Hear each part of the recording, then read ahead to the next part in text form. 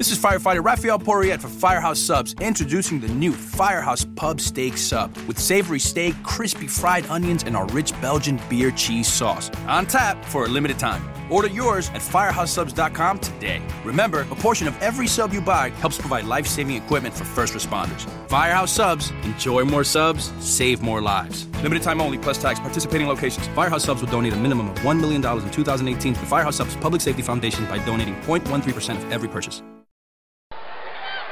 Football, baseball, basketball, and more. You're listening to Fantrax Radio, the home of fantasy sports talk. Rotoware.com. Rotoware. Big shout out to the Rotoware company. It's so comfortable. Can't recommend them enough, man. Yeah. High quality t-shirts. Shout out to Rotoware.com. You see me rocking the shirts on the videos and stuff like that. Where'd you get that? Rotoware. That is courtesy of Rotoware. It's just the highest quality of shirts. Yeah, I really like the baseball designs you got here. The shirt is beautiful. Everybody who I've talked to who has the shirt basically says they can't believe how good the quality is. Yeah, kid, I've seen you've been getting a lot of love. You said you've been only running for a little over a month. CBS guys are tweeting out shirts. I'm seeing fantasy personalities everywhere digging this guy's shirt. I love the Run DFS shirt. It comes with baseball cards with all the different shirts on it. Rotoware on Twitter. Check out rotoware.com. Oh my God, is this shirt making love to me right now? Like, what's going on? I love this shirt. Hello out there, and welcome to the Fantasy World Order Fantasy Baseball Podcast presented by Fantrax Radio. I am Pat Donovan. You can find me on Twitter at PatrickFWO. I'm joined, as always, by Nick Ligatino. What's up, guys? You can follow me at NickFWO on Twitter. And Joe Saunders.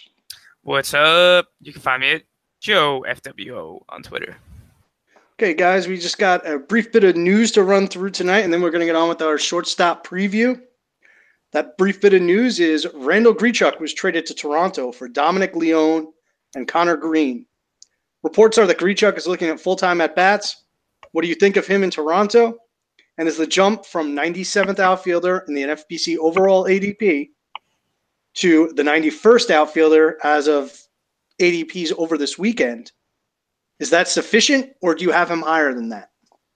Yeah, so that jump is not high enough. I moved him about 45 spots up.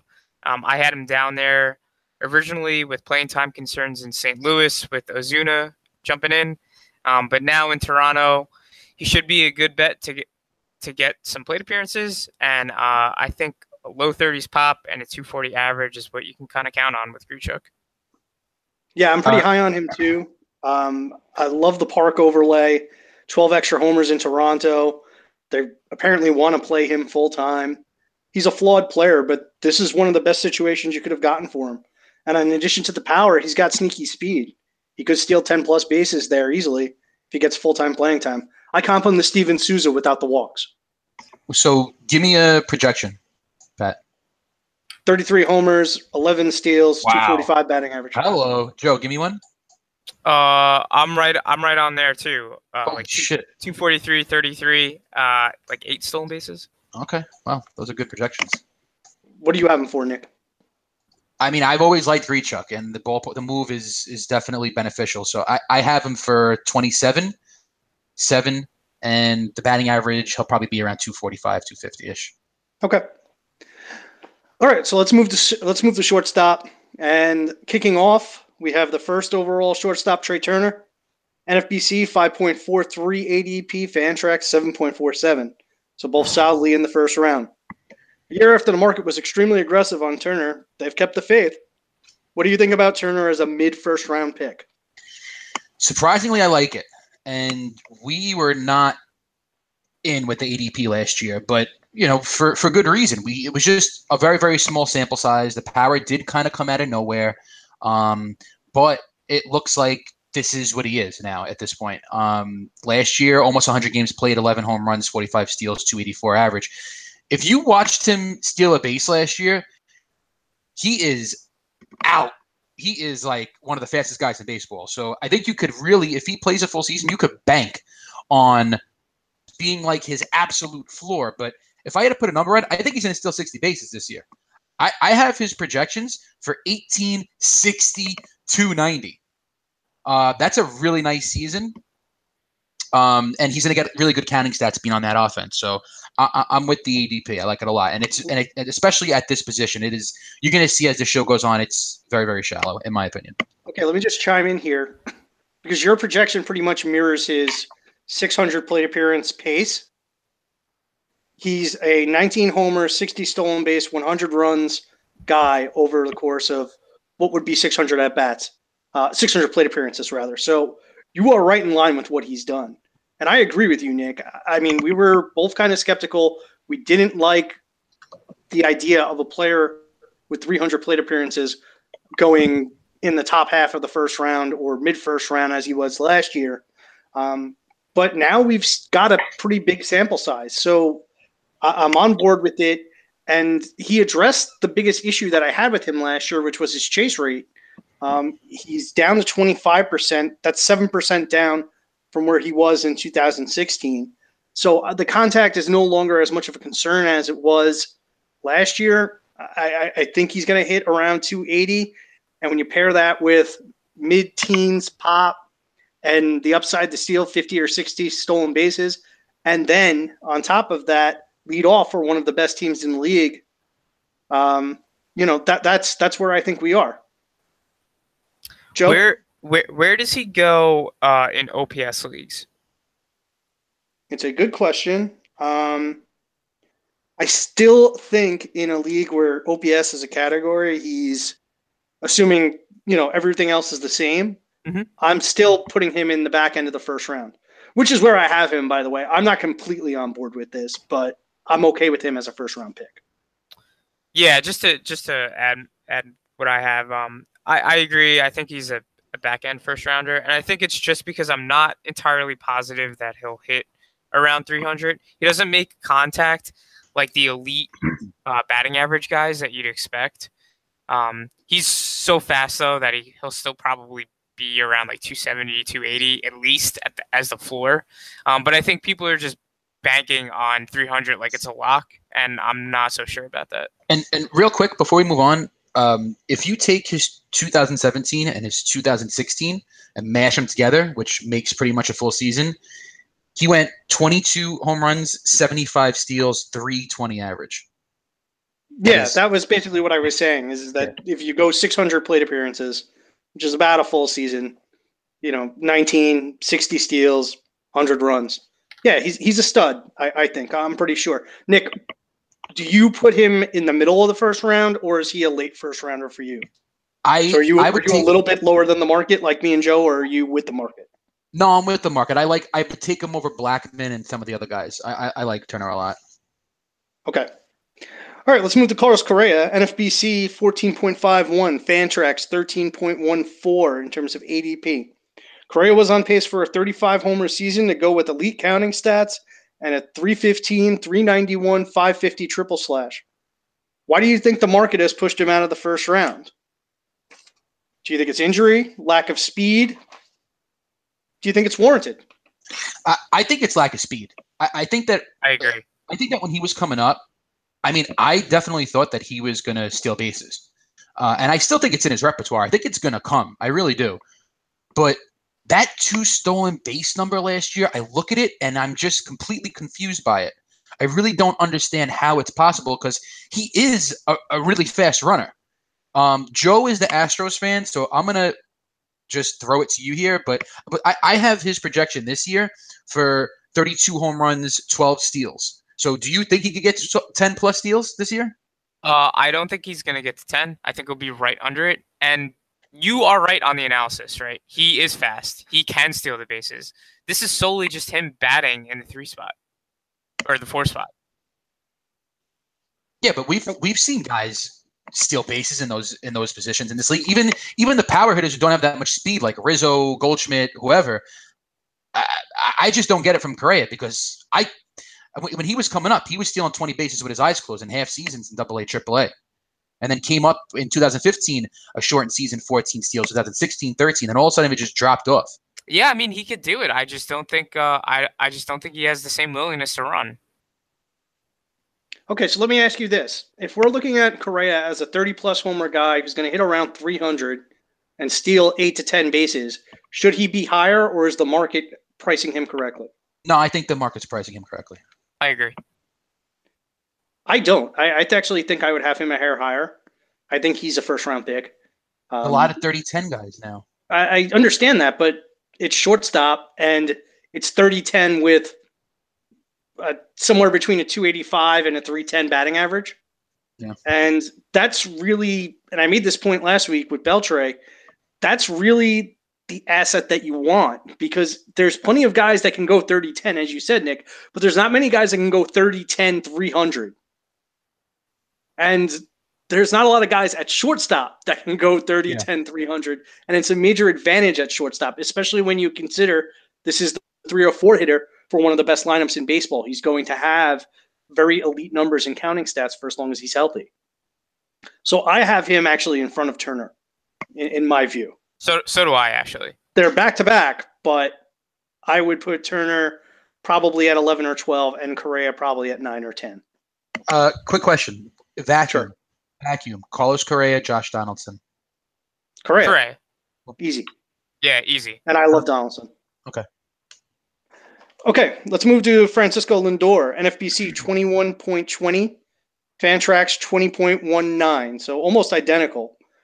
Lindor traded some batting average for a power boost. Do you think he could potentially combine the two skills this year? Yeah, I definitely think he can. This kid has all the skills in the world. You watch him play, the talent is on the field. You just see it. He can do everything. Not only is he fast on the bases and you could count on the steals, but he's a smart base runner. He's just a smart baseball player.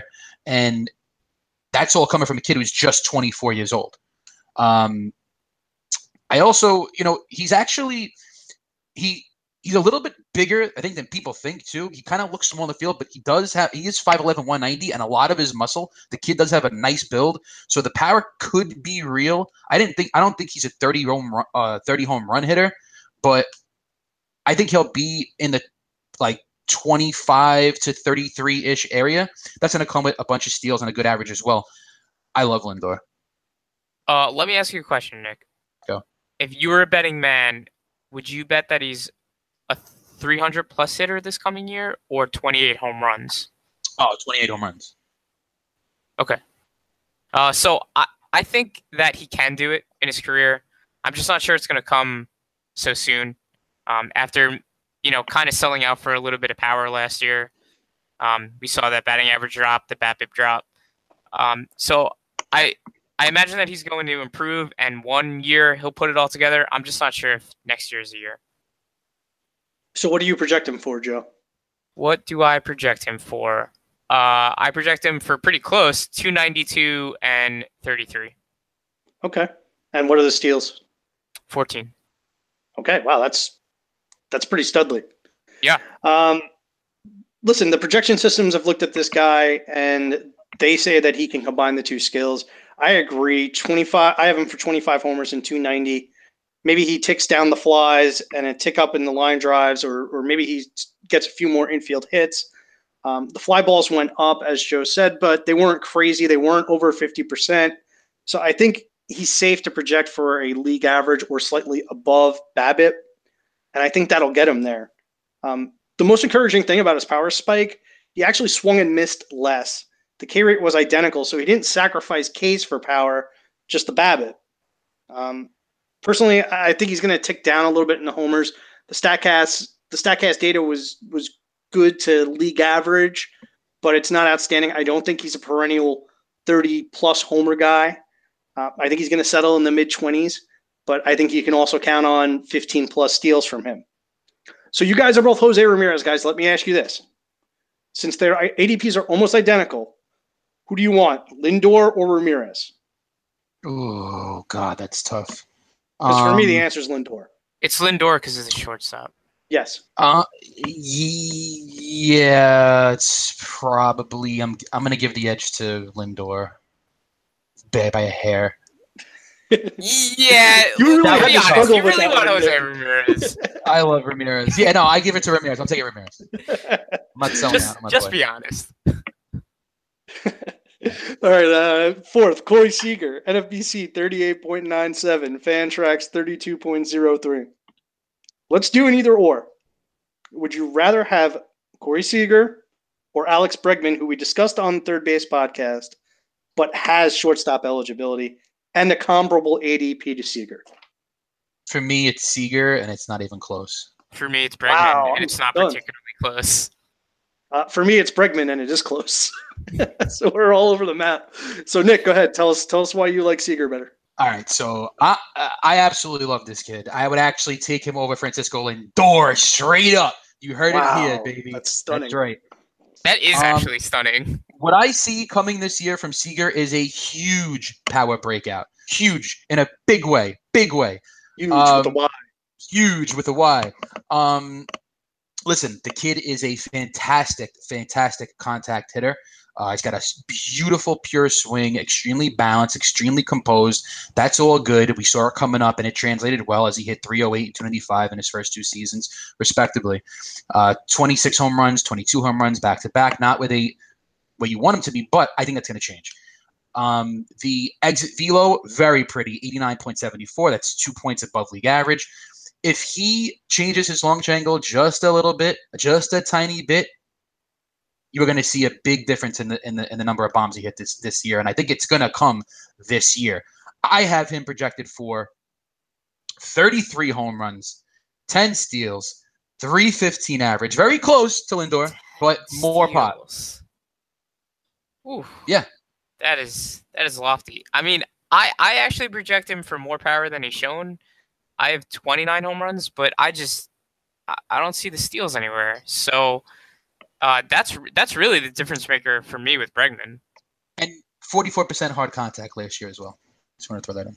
It's really the steals. I mean, coupled with the dual eligibility. So that's why I have Bregman over Seager. Yeah, I think Seager's got the edge over Bregman, a slight edge over Bregman in most categories. I think he's going to hit probably for a better average. I think he's got more pop in his bat. Mm-hmm. The counting stats should be comparable. Yep. But I feel comfortable that Bregman's going to get somewhere between 15 and 20 steals. And I don't share Nick's faith in Seager's speed. I think Seager at most is a 5-steal guy. So I think that difference in steals is enough that I'm willing to give Bregman the edge plus the additional eligibility. There is a narrative out there, though, that Seager is overpriced. And I think that's probably unfair. I think that Seager has more upside for power than he's shown at this point. Last year he got hurt. Yeah, he was hurt. So I'm not going to sit here and say he's a low 20s homer guy. I think he's an upper 20s to 30-plus homer guy. I share Nick's optimism with regard to the power. He's an elite batting average guy. Again, I can't stress this enough. When you can combine the power and the average, I think that makes him an elite asset regardless of whatever he's going to give you in the steals. Don't get caught up in the steals. I think the ADP is pretty good. Would I prefer him in the 4th round, in the 40s? Absolutely. But I don't have an issue taking him with the pick that's in the late 30s. Do you guys agree with that, or do you have him further down your board? I think, Nick, you obviously have him higher, right? Yeah, I have him higher. Yeah, Joe? I'm in the 40s. Okay, so you're with the market and a little bit below. Yeah. Okay. Cool. All right, Elvis Andrus, NFBC 55.06, Fantrax 60.86. The market appears to be mostly buying his breakout. Do you? And if not, what do you project from him? Absolutely not. Really? What? Oh, we got a little bit of a disagreement. I'm with Nick here, by the way. This is going to be fun. So, Joe, go, and then we're going to eviscerate you.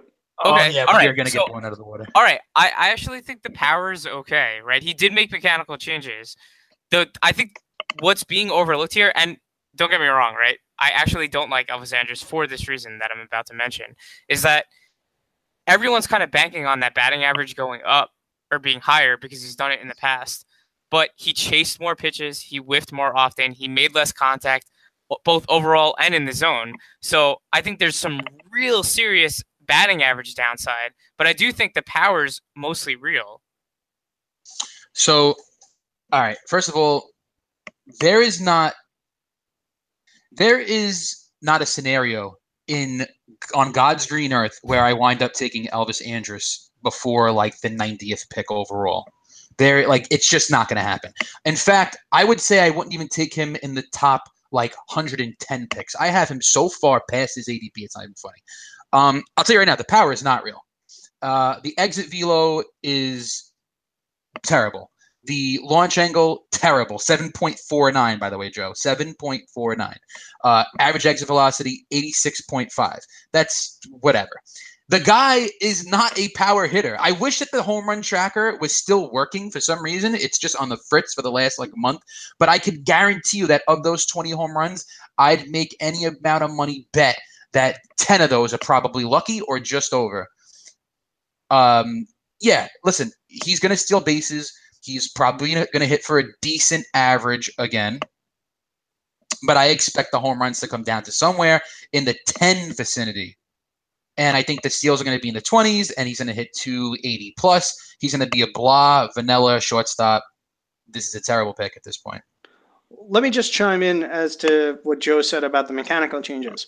Because when I took a look at Andrus, I think that he's actually been trying to do this for a couple of years now.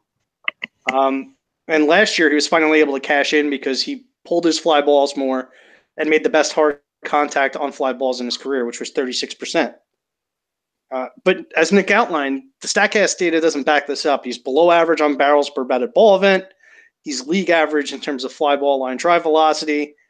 I can buy the breakout to an extent, but I just think it's on the 10 to 15 homer level as opposed to a 20 plus homer level. And if he's 12 to 15 homers and 25 steals and a 285 average, he's still a good piece, but he's not worth a top 60 selection because you can get that kind of production from my boy Eduardo Nunez. Oh, God. 130 picks later. Oh, yeah, boy. so wait, before I get labeled the Elvis Andrus guy. Oh, no, you are. No, You're the guy. No way. You are the Elvis Andrus guy. I'm at show up for the draft dressed like Elvis Presley because you're such a big fan of Elvis. I'm at 16 home runs, but I think I seriously think the batting average is like 270, not 285. Dude, that's it. Listen, if anybody out there wants updates, up to the minute updates on Elvis Andrus, you go to Joe FWO. He is the Elvis Andrus guy. Okay, so let's clean this up. Joe, where do you have him in terms of overall, approximately? Overall? Yeah, where are you taking him? Because he's a top 60 pick in both Fantrax and NFBC. Oh, it's insane. That's a 5th round pick. Like 110-ish. Oh, I'm telling you, I'm not in on Elvis Andrus. I was just saying he made mechanical changes. Come on, Joe. You've been doing this show for too long with Nick Ligatino. Now you're talking out both sides of your mouth. Yeah, and what you actually started, your first sentence was, "I think the power is real." I do. So, all right. So then you think he's gonna hit 20 home runs again and steal 20 bases and hit 300? I think like 15 or 16. All right, can we stop talking about Elvis Andrus? Yeah. Okay, I think we've made it clear where everybody is. All right, let's move to Gene Segura. NFBC 82.83, Fantrax 69.06. So we have a 13 pick difference. Oh, excuse me, a 27 pick difference between Andrus and Segura. Unbelievable. According to NFBC. Fantrax has them only 9 picks apart. Which more closely represents how you value each player at the position? And are you worried Segura may run less as the 2-hitter behind D. Gordon? I'm not worried he's going to run less. But really quick, Pat, who are you taking straight up? Segura or Andrus in a vacuum? The first thing I have in my notes is Segura in front of Andrus. Joe, who are you taking, Andrus or Segura? I have Segura in front of Andrus. Okay. You're still the Andrus guy. Okay. But Gene Segura, yeah, you both know this is my guy. I've been a huge fan like forever and ever. I said the power is real back in 2016, and I still think it is. Last year was a shortened season. He was injured here and there. He made some swing changes in the midway of 2016, bringing his hands down. He's able to catch up to the fastball more, and he's just become a better hitter, higher average, more power, everything. He just looks better across the board. This year, the Mariners lineup is completely stacked, and he is in a beautiful, beautiful part of that lineup. Now he's going to get some RBIs. I love him. I got him. I think that he puts in a full season this year, and I have him projected for 16 home runs, 35 steals, and a 295 average, and that's going to come with good counting stats. Yeah, the only thing I have to add is Tanner Bell on Fangraphs did some pretty good digging and research on batting order position, and stolen base attempts. And what he pretty much concluded is that if you're not in the 3 or 4 spot, generally speaking, stolen base attempts are negatively impacted. So I think Segura is still a safe bet to continue to steal. Yeah, I think he's going to be about a 25 steal guy in terms of pace. And as Nick said, he's going to add the RBI production. So you're going to be a plus in steals. You're going to be a plus in average. You're going to be league average in terms of power. And he's going to get both runs and RBIs.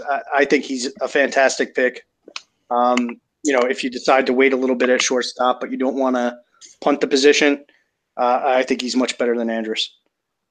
Okay, Xander Bogaerts, NFBC 90.37, Fantrax 80.5. Off a disappointing year, could Bogaerts return to 2016 levels? Could he reach beyond those levels? Yeah, I think he can. And I know you guys are probably going to disagree with me on this. I'm pretty sure you're both Bogaerts haters. But listen, I like the player, and I always have. He's a good contact hitter.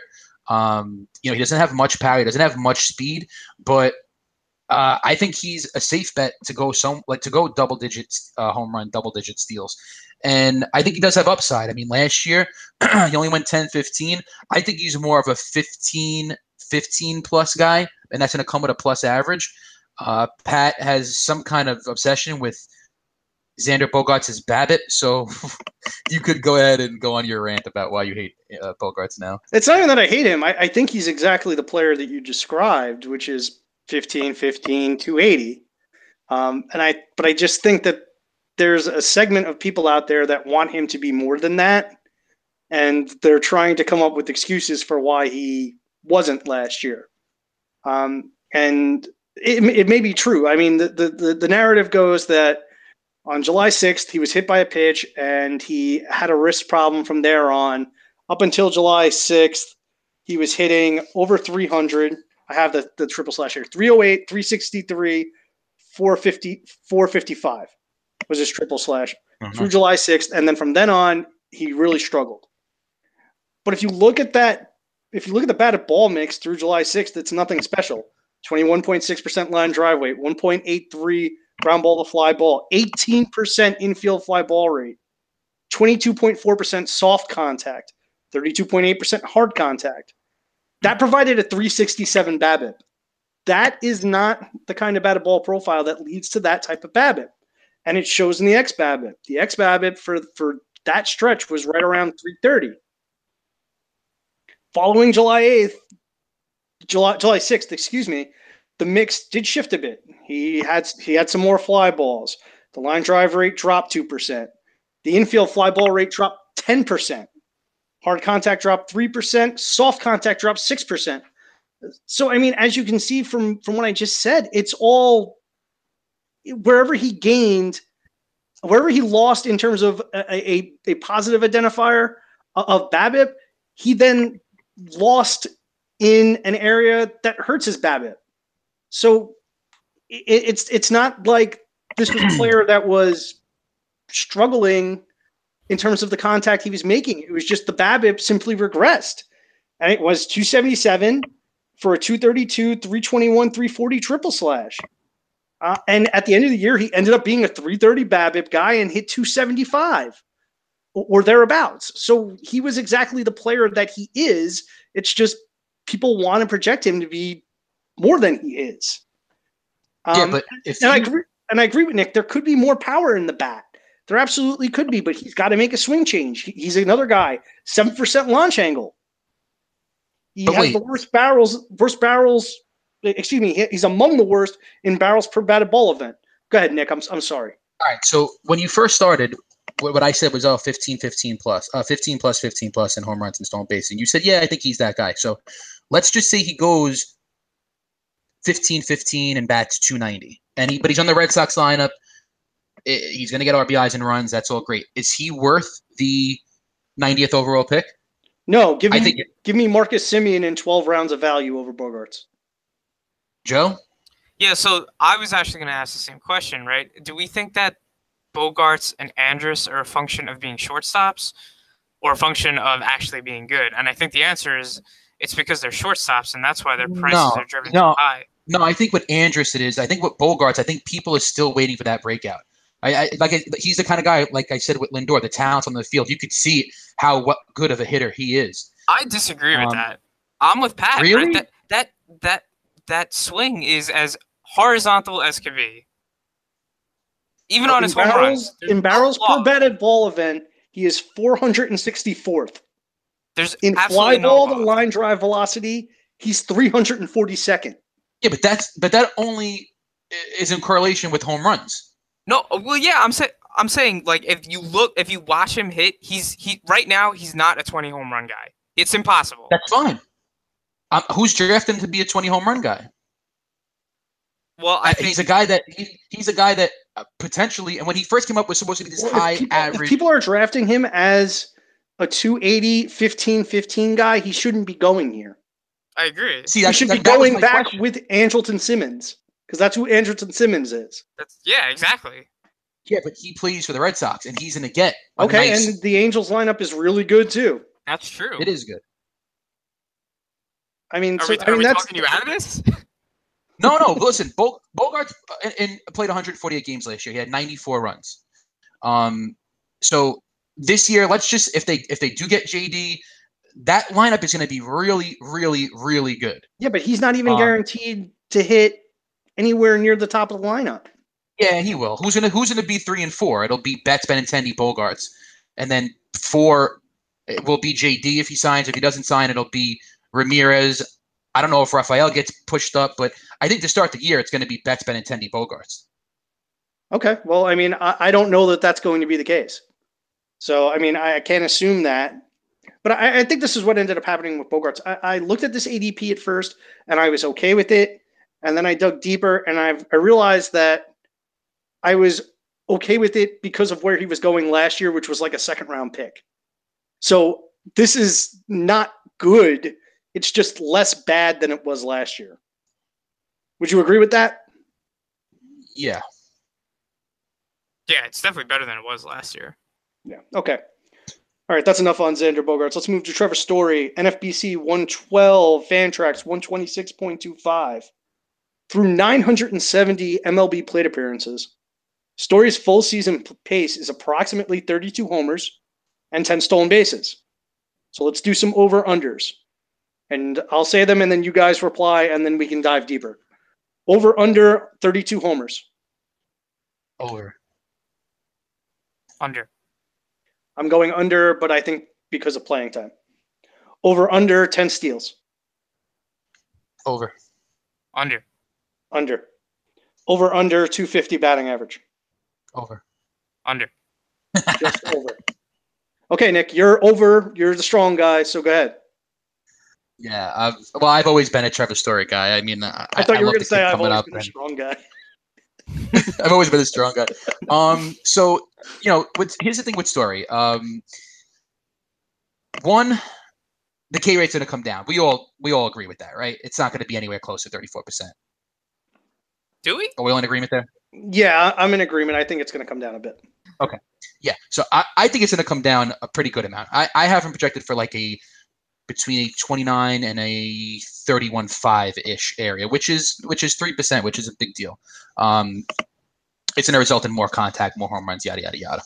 So with Story, like I said, when he was coming up, if you put him side to side, you go YouTube a video of him, YouTube a video of Troy Tulowitzki. They're very, very similar, same exact swing. And he is still young. He still has the power. He has the speed. He was a monster in the minors. He was a monster when he first came up. We all know what he did in 2016 in a shortened season.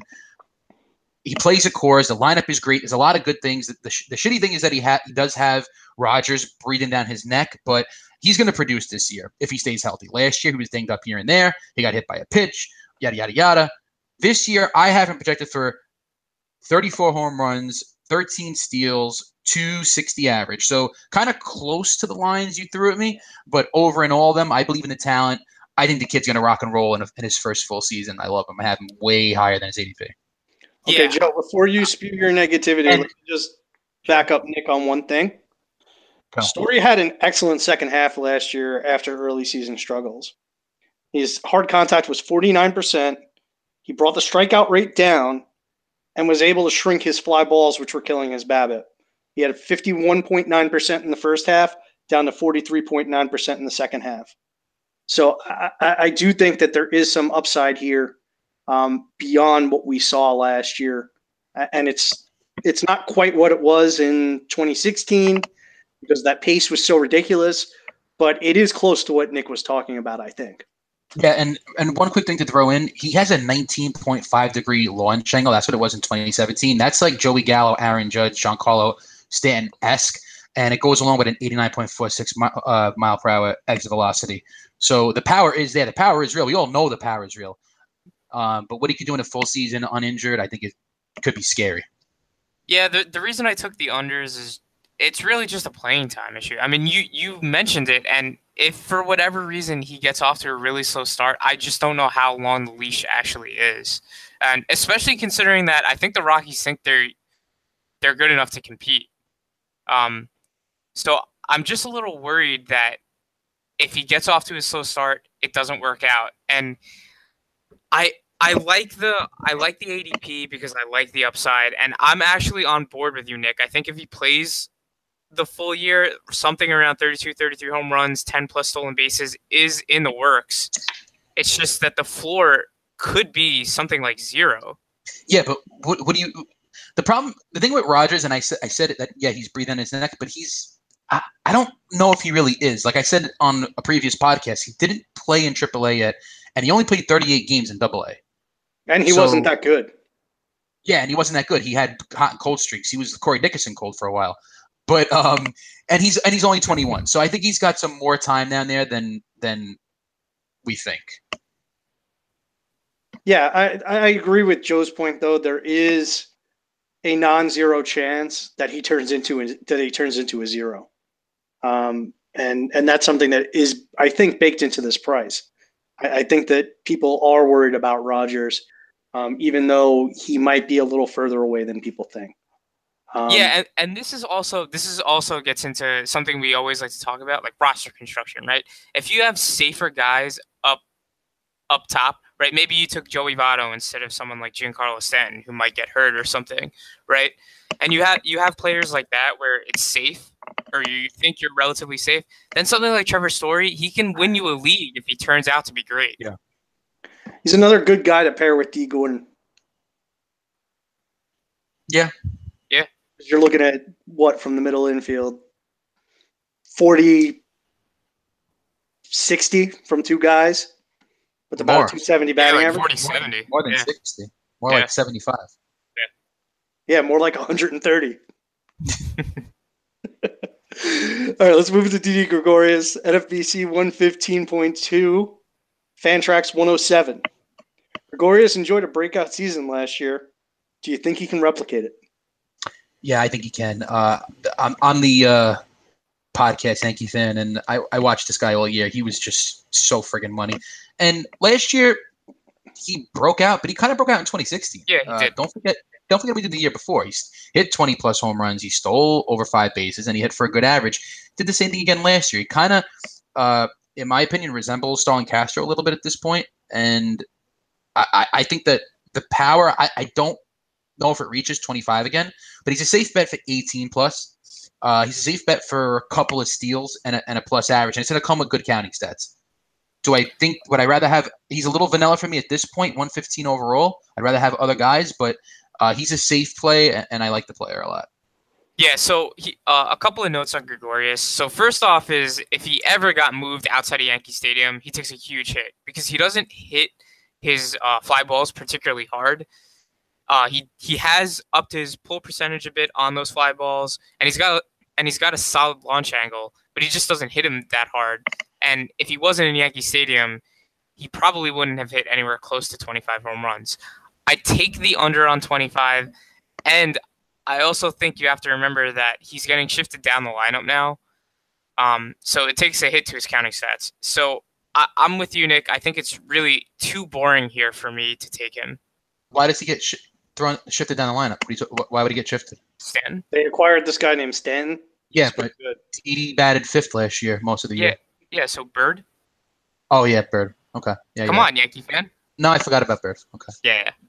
Yeah, I echo what you guys said. I don't think the power is quite as good as it was last year, but I can see him float around 20 because of the stadium.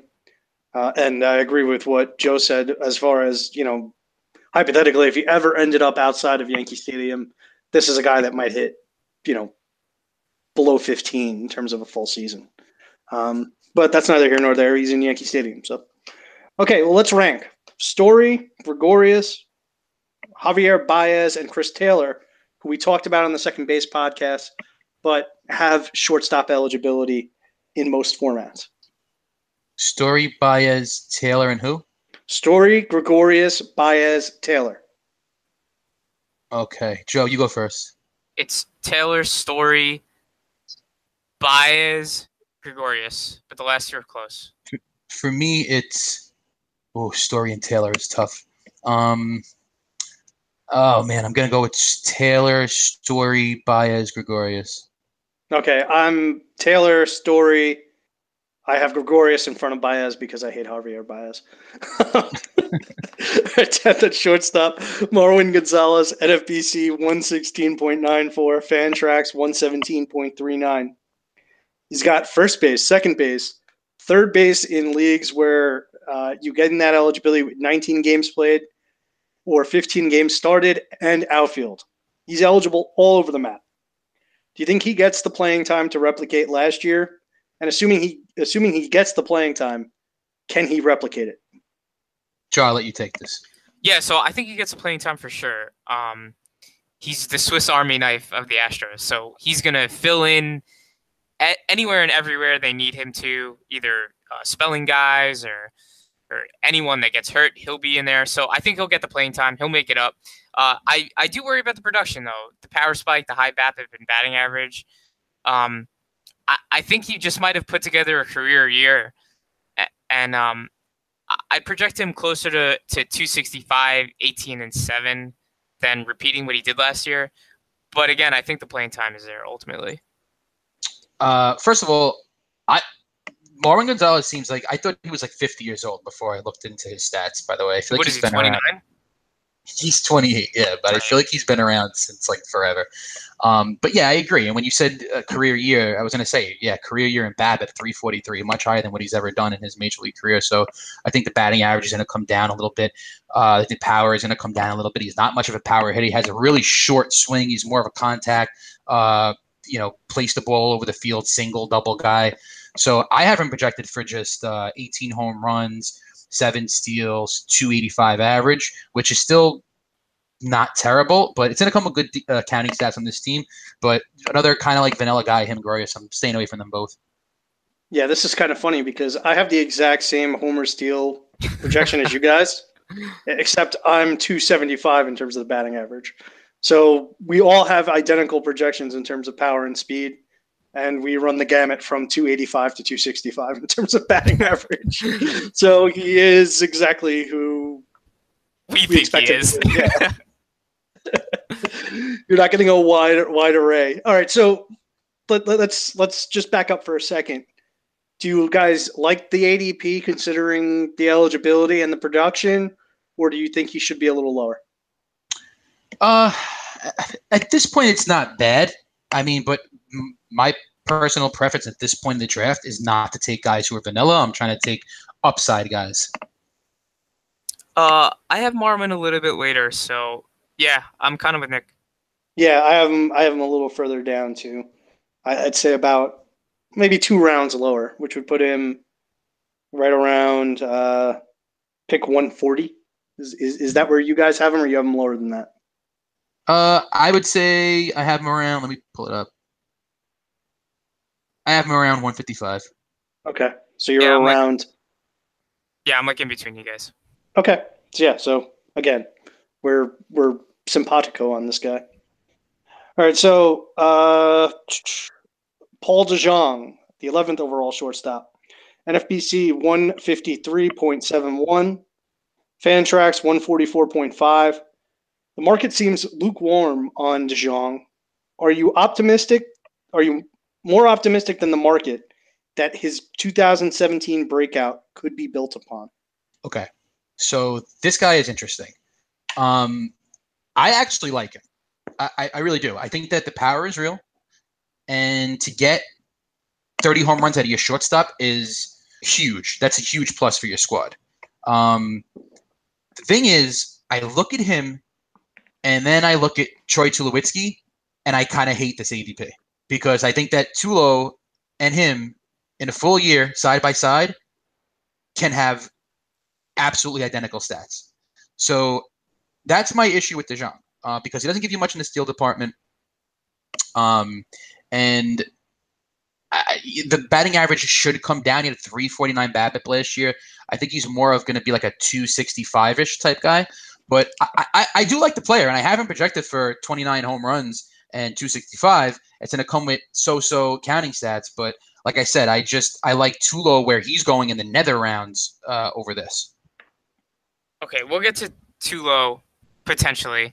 As far as DeJong goes, we'll start with the good, right? His barreled balls are in the area of Carlos Correa, Joey Votto, George Springer, Jake Lamb, right? So all a bunch of power guys that we expect to hit 30-plus home runs. The bad is that he whiffed and chased a lot and doesn't walk at all. Something worth mentioning, too, right? The Cardinals just moved Diaz. So this offseason they moved him this offseason, excuse me. So, and there's no one really behind DeJong threatening his job. So he's got a lot of leash and he's going to play. I'm okay with drafting him here, but you have to know that this is just for pop, and the batting average downside is real. And I'm lower. I'm lower than you, Nick. I'm at 250, but I think it could be even lower than that. Well, 250 is not bad, but I mean, what do you think his batting average downside could be? Like 235-ish? Yeah. Yeah, because there's a couple of problems. It's not just the K rate at 28%. He's got a fly ball heavy profile. It's 0.79 in terms of his ground ball fly ball. And he's got a 13.5% infield fly ball rate. So he's got he's got these negatives that indicate that the BABIP from last year was high at 349. So, I mean, when I look at this guy, I think that he could hit for a good average, or he could hit for the power he hit for last year. I just don't think he can do both. I think he's either going to be a 230, near 30 homers guy, or he's going to be like a 270, 20 homer guy. See, either situation's not bad. So we're all okay with the ADP though, right? No. I actually like it. I like it as well. I would have him probably about 2 rounds lower. And there's guys on this list I would definitely take over him that are behind him. Okay. Okay. Number 12, Andrelton Simmons, NFBC 180.26, Fantrax 216.89. With 3 rounds of difference, the NFBC and Fantrax crowds differ quite a bit on Simmons. Which ADP more closely aligns with your expectations for Simmons? The NFBC one is higher. Do you think last year's breakout represents a new level? I'm going to let you guys take this first, since you seem to both be on Andrelton Simmons this year. Okay, before we even talk about Simmons, I'd just like to mention something, right? If we don't count Elvis Andrus, pretty much since Segura on, we're talking about guys with huge question marks. So I just want to raise this fact that shortstop, I think we're all kind of, well, I know Nick's doesn't really feel good about shortstop, but I think these mid players all have like similar question marks. They could all range from really poor to really good.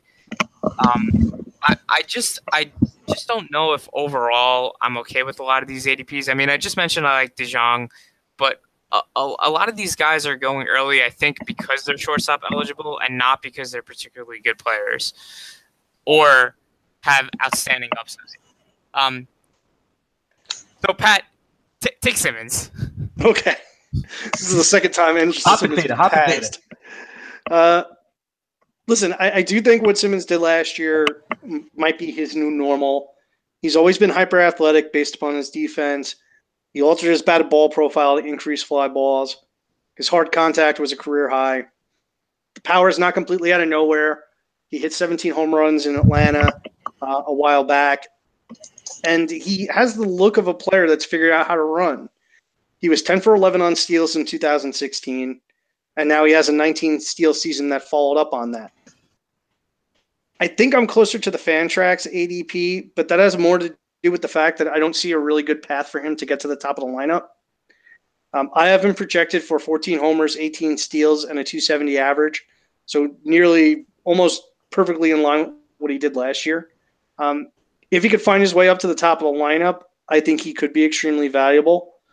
But based upon the way that lineup breaks down, it's going to take either multiple injuries or injuries and ineffectiveness from his teammates.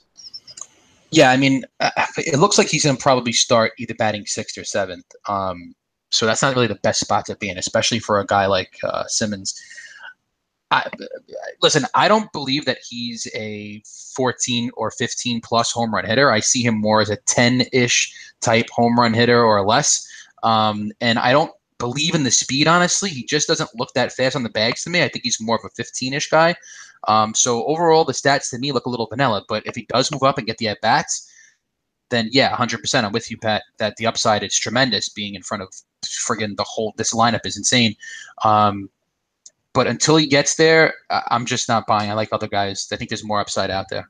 Yeah, I'm actually with Nick, too, on that stolen base thing. I think another thing worth mentioning, too, is that I think the Angels are really, really trying to compete this year. Not that they weren't last year. I mean, they were in the mix for a while. But, yeah, I think the fact that they're really trying to compete right from the jump, I don't think he's going to be closer to 18. I think he's closer to like 15, 14 stolen bases, that is. Okay, so we're all closer to the lower ADP, which is Fantrax, right? Yes. Okay. All right, let's move to 13th. Tim Anderson. NFBC 188.03, Fantrax 186. Do you think Anderson can find a way to get on base enough, either through better average or OBP, to take advantage of his speed? And which low walk rate, high K rate player do you believe in more? Tim Anderson or Paul DeJong? Mr. Anderson. Well, I believe in Paul DeJong more. Joe? Yeah, I believe in DeJong more too. Did you want to add more on Anderson, or you want me to? Yeah. So, all right, with Anderson. So the walk rate isn't just low. This is like bottom of the floor low. I can't actually think of anyone else who walks 2.1% of the time off the top of my head. Like that there's a guy that we're going to talk about later that does. Yeah, that's ridiculous. And he had a 328 BABIP with a 257 average. So with Anderson, there are major red flags. And I think he's a guy where the average could go really, really, really low, like underneath the basement floor. I do believe in the power. I think he can be a 15-plus home run hitter again. And I do like the speed. I think he could actually steal 20-plus bags. It just hasn't been there on the White Sox in both years, 10 and 15 back-to-back. But he's really, really fast. I mean, you look at 2015 AA, 49 steals in 125 games. I don't know if he could steal 40 bases, but I think he could definitely get to 30. And that's double his amount from last year. So I doubt a lot of people haven't projected for that. But I like Anderson this year for like 15 home runs, 20 or so steals, but the average is a complete question mark, and his OBP is an even bigger question mark. Yeah, so this is actually a league construction thing for me. I think Anderson's like a bet to go 260, 15, 15. I think that's his the type of player he is. But I think in an OPS league, right, as you just mentioned, Nick, I'd rather have Simmons. In an average league, even though Simmons is more likely to hit for a higher average, I like the ADPs being closer because I think their batting average will be closer than their OPS will ever be. So I think it's important, right, if you're in an OPS league to go after Simmons. In batting average league, I think you can wait on Anderson. To me, I think Anderson is interesting because we know for a fact that he can run. He's fast, as Nick said. He's got the track record in the minors, and he's run a bit up here, and he's run, I think, with a pretty good success rate. His career home run to fly ball rate is 13%, which indicates there's some pop in the bat as well. And he hasn't fully tapped into it. His launch angle is 8%, and that's below the league average of 11%. So last year he had 17 homers despite a below average launch angle. Now you could say, all right, well, that means the home runs are going to come down. But at the same time, it also means that he hasn't fully tapped into his ability, and you could be looking at a guy that could hit 20 homers in a year, as Nick said.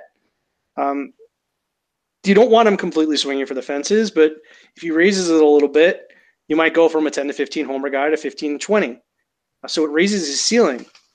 To me, Anderson's a player to watch in spring training. If he starts hitting the ball in the air more as opposed to on the ground, you might be seeing a player that could go from 10 homers, 20 steals to a 20-20 guy or better.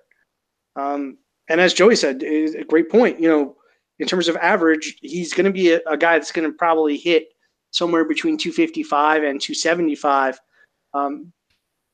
despite whatever K rate he has, because he's fast. He can beat out infield singles. So the BABIP should be okay. He's not normally my type of player, but neither is DeJong. So when I look at these two players, I'm saying to myself, all right, well, do I want DeJong, who's going to be, a strict power guy and not help me anywhere else? Or do I want Anderson, who could potentially give me non-zero power and plus speed and probably a better batting average than DeJong? And to me, the answer is Anderson. And in OPS, I'll probably pass on Anderson, but there is some upside there, and it's kind of sneaky, where it could go, crazy in a scenario where it's like a 20-25 guy and no one sees that coming, or no one thinks that's coming. And I don't even think it's coming, but I think it is in there. And I think that's important to touch upon. Okay, let's move to 14, Orlando Arcia, NFBC 189.77, Fantrax 186.97. We saw some incremental growth from Arcia in his second season. Do you expect another step forward from him? So, all right, Arcia, another interesting guy. For me, he really passes the eye test. He looks like he is going to crush more home runs just by looking at the guy. But his StatCast tells a much different story. 85.77 exit velo. That's very, very low. 6.6%. I'm sorry, 6.68 average launch angle. That's also very, very, very low. But he still managed to hit 15 home runs. If he could somehow find his way to the top of this lineup, which is a possibility, then he can be much, much, much more productive. And I think the upside is actually through the roof. Last year in 155 games, 15 home runs, 14 stolen bases, 277 average. He's just 23 years old. This year, I have him projected for 17 home runs, 15 steals, 275 average. Very, very, very similar to last year. But that's all dependent on staying where he is right now in the lineup. If Villar finds himself struggling at all or gets injured, which he has done multiple times in the past, and Arcia could somehow work his way to leadoff, which I think he would be a really nice leadoff hitter, forget about it. The Brewers lineup is great. He's going to score a bunch of runs. He's going to get the handing stats. He's going to get the at-bats. Then the potential is very, very, very high. So I like the price on Arcia a lot, and I like him over a lot of the guys we just spoke about. Yeah, so something I'm worried about is that he's always been an aggressive runner throughout his career, including the minors, but he's been okay at best in terms of efficiency. And the Brewers, again, are expecting to compete this year, so I'm a little worried that they might not let him run as fast and loose. But with that said, I think he's much faster than he's shown so far in his career, his major league career. He's definitely very fast. I'm on with Nick that I think he passes the eye test, and I think he's much closer to 20-plus steals in him. And I think the fact that the MLB ball is juiced, I think that keeps his power in the mid to low teens. And I'm with you, Nick. I think I like Arcia the best out of the three we're talking about. Anderson, Simmons, and Arcia. Excuse me. Yeah, I'm with you guys as far as Arcia over the other two. I do think that there's another level to this player. He does need to change the launch angle to tap into the power, but I think it's there. I think we're looking at a guy that could hit 20 homers. I did have in my notes, same thing that Joe said regarding the steals. The efficiency on the base paths is a little concerning, but again, I think he's got the speed, so I'm willing to bet on 15 and hope for more. And yeah, he does have the potential to move up in the lineup based upon whatever goes on with VR or an injury. So he's got a good deal of upside, but I think even if he doesn't cash in fully on that upside and just makes another incremental step this year, he could be a guy that goes something along the lines of 270, 17, 20 in terms of power and speed. And that's a really nice player at a cost of something around a 15th round pick in 12-team standard leagues. All right, let's move it to Jorge Polanco, 15th at the position. NFBC 198.69, Fantrax 244.65. Was his second half breakout for real or just a hot streak? And Nick, I'm going to let Joe go first on this one because I know he's excited about Jorge Polanco. Yeah, right. So Polanco has all the makings of potentially being the breakout candidate, and he reminds me a lot of Jose Ramirez. I don't think he hits as well as Jose Ramirez, so Nick, don't kill me. But the changes, he definitely made changes in the second half, right? He stopped chasing pitches outside of the zone, which helped him nearly everywhere across the board. Coupled with that, he made strong contact, and I think he's a good bet to sit in the 265 to 280 range, depending on his batted ball luck. He's a near lock to steal 15 stolen bases, and his average launch angle last year was 16.3, right? So that's in pretty good territory, as Nick would say. So I think he's got some home run upside, and we're talking about a 15-15 type player with 20 home run upside. I think here at 200 or 244 for Fantrax, you're talking about an absolute steal. So yeah, I'm kind of like lukewarm on him. I don't think the speed is really there. Joe, what did you have his speed projected for? 15. 15. So yeah, I think he's more like under 10, still like hovers around 10, like a Justin Upton-ish type of guy. I'm with Nick on that. I have him. He'll be around. Yeah, he'll be around 10, and the power is interesting because he is a big kid.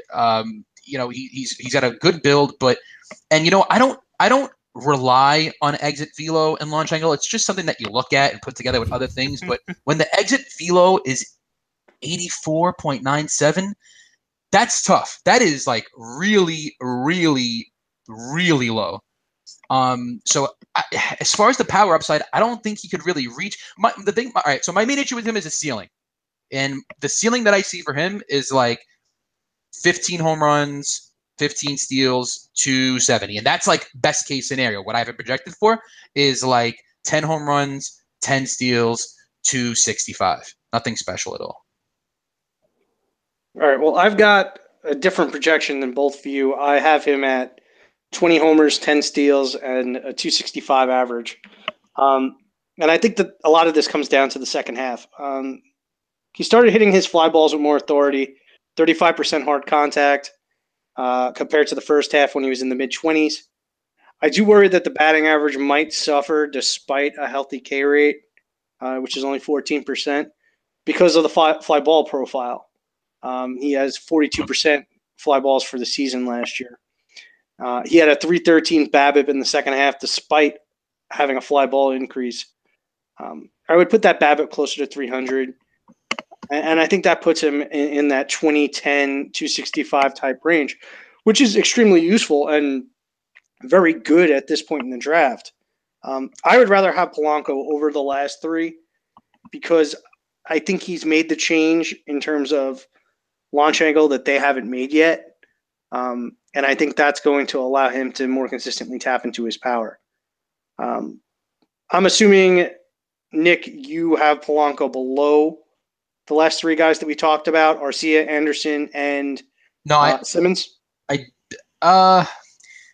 him and Anderson is kind of close, but I definitely have Arcia over all those guys. And I probably take Simmons over Polanco just because it's better lineup. Okay. Better spot in the lineup. Yeah, Polanco's right after DeJong for me, so before everyone else. Okay.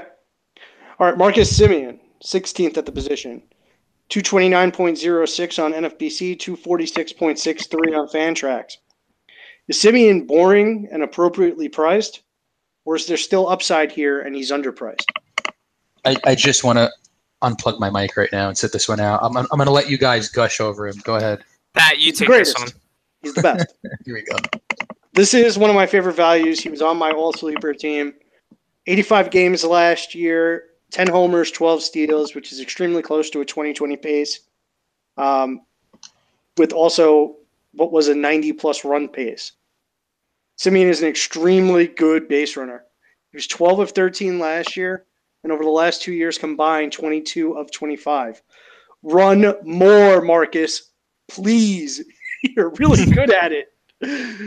Unlike the others above, Semien has tapped into his power potential. He can take a walk at 9% walk rate and is ticketed for a spot at the top of his team's lineup. Of his 85 games, he spent 80 hitting either first or second for the A's. There is reason to suspect that he could score at an even higher pace this year with Piscotty in town, plus a full season of Matt Olson. I love Semien. This is hands down my favorite value at the position. Yeah, so these last two players, Polanco and Semien, are the two guys I'm actually targeting if I miss out on the top six, right? All those other guys in the middle, like I mentioned before, all have some sorts of flaws. These two included, right? But I'm with Pat, and just to add on to that speed, his sprint speed scores are with Lindor, Jose Ramirez, and Charlie Blackmon, all players that I think we'd all agree on we'd categorize as fast. So Semien has true 2020 potential at this price. Yeah, well, there's not really much to add. I just am a little salty on Semien because you guys are always juicing him up so much. But yeah, no, listen, the value is good here. Last year, if you pace it out, it's a nice season. If you look at 2016 and a full season, 27-10, the batting averages go up and down. Pat, what do you project his batting average this year? 255. All right, and that's definitely more than livable if he hits 20 and steals close to 20. So I have him projected for 24 home runs, 10 steals, 245, which is also very good at this point. But I don't know. The batting average does have a real downside. That's my only issue with him. Okay, let's move to Ahmed Rosario, 17th at the position. NFBC 229.14. Fantrax 234.42 in terms of ADP. Top prospect underwhelmed in his debut, but he did pop 4 homers and steal 7 bases in 170 plate appearances. That's a full season pace of about 14 homers and 24 steals. Are you intrigued by the power speed production enough to buy? Where would you place his 2018 upside? Yeah, so this is an interesting pick because he has such a good shot to get to the top of the lineup and stay there if he produces. If he bats leadoff, which he definitely can do on this team, the value goes way up. Looking at the player, that walk rate is what's really, really scary, 1.8%, but that's obviously going to come up. I have him projected more for like a 5%, in the 5% area, and I think the K rate's going to come down too. We haven't seen him strike out this much really ever in his entire minor league career, so I think he's going to make more contact, get on base more. The batting average will go up, and that'll thus increase the stolen base production as well. I have him projected in a full season for 13 home runs, 24 steals, and a 265 average. That's really good at this point. So I am definitely on board with the player, and I like him a lot better than a lot of the guys we just spoke about, and I'm taking him over a lot of guys. Yeah, so Rosario reminds me a lot of Arcia from 2 years ago. They both struggled out of the gate and looked overwhelmed, despite being up so early in their careers. I think Rosario is too good of a prospect to struggle this badly, and like what Nick said, I think he'll improve the strikeout and walk rates to be in line with his minor league track record. I think he's a really safe bet for 260, 10, and 20, and I think there's a little bit of upside. Yeah, Joe, you nailed it. I have Arcia right here in my notes, and I think that that's his best case for this year is Arcia's 2017. Yep. With a little less power and a little more speed. Like a 265, 270, 10 homer, low 20 steals. And Nick, I think you nailed it in terms of the walk rate and in the K rate. The K rate's going to come down based upon his minor league profile. He'll get a little better there. He's got a long way to go in terms of the amount of contact he makes, but I think he's going to get it to the point where he can be useful. And I think the walk rate will come up to about 5 or 6%. Pat, as the Met fan, does he make his way to the top of the lineup, which is obviously no, because he doesn't get on base enough. Okay. I just don't think he does. I think that they're going to want somebody at the top of that lineup that they're certain will get on base at a 330, 340 clip. And I don't think that they see Rosario as that yet. Okay, would you rather bet on Rosario or Jose Peraza, who we discussed during the second base pod, but also has shortstop eligibility as a source for steals? Peraza. Solely steals, it's Peraza, but players overall, I like Rosario. Nick, what do you think about overall? Peraza. Yeah, I'm Peraza for both as well. And I think because Peraza, I expect Peraza to improve on last year.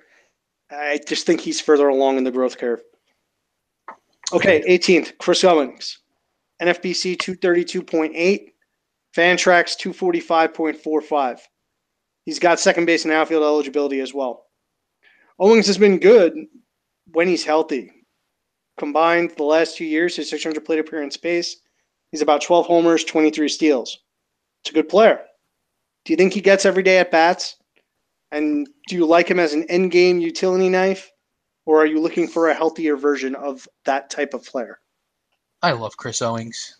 I just love this player. I'm just waiting for him to get the one full season under his belt where he breaks out, because I think it's going to come.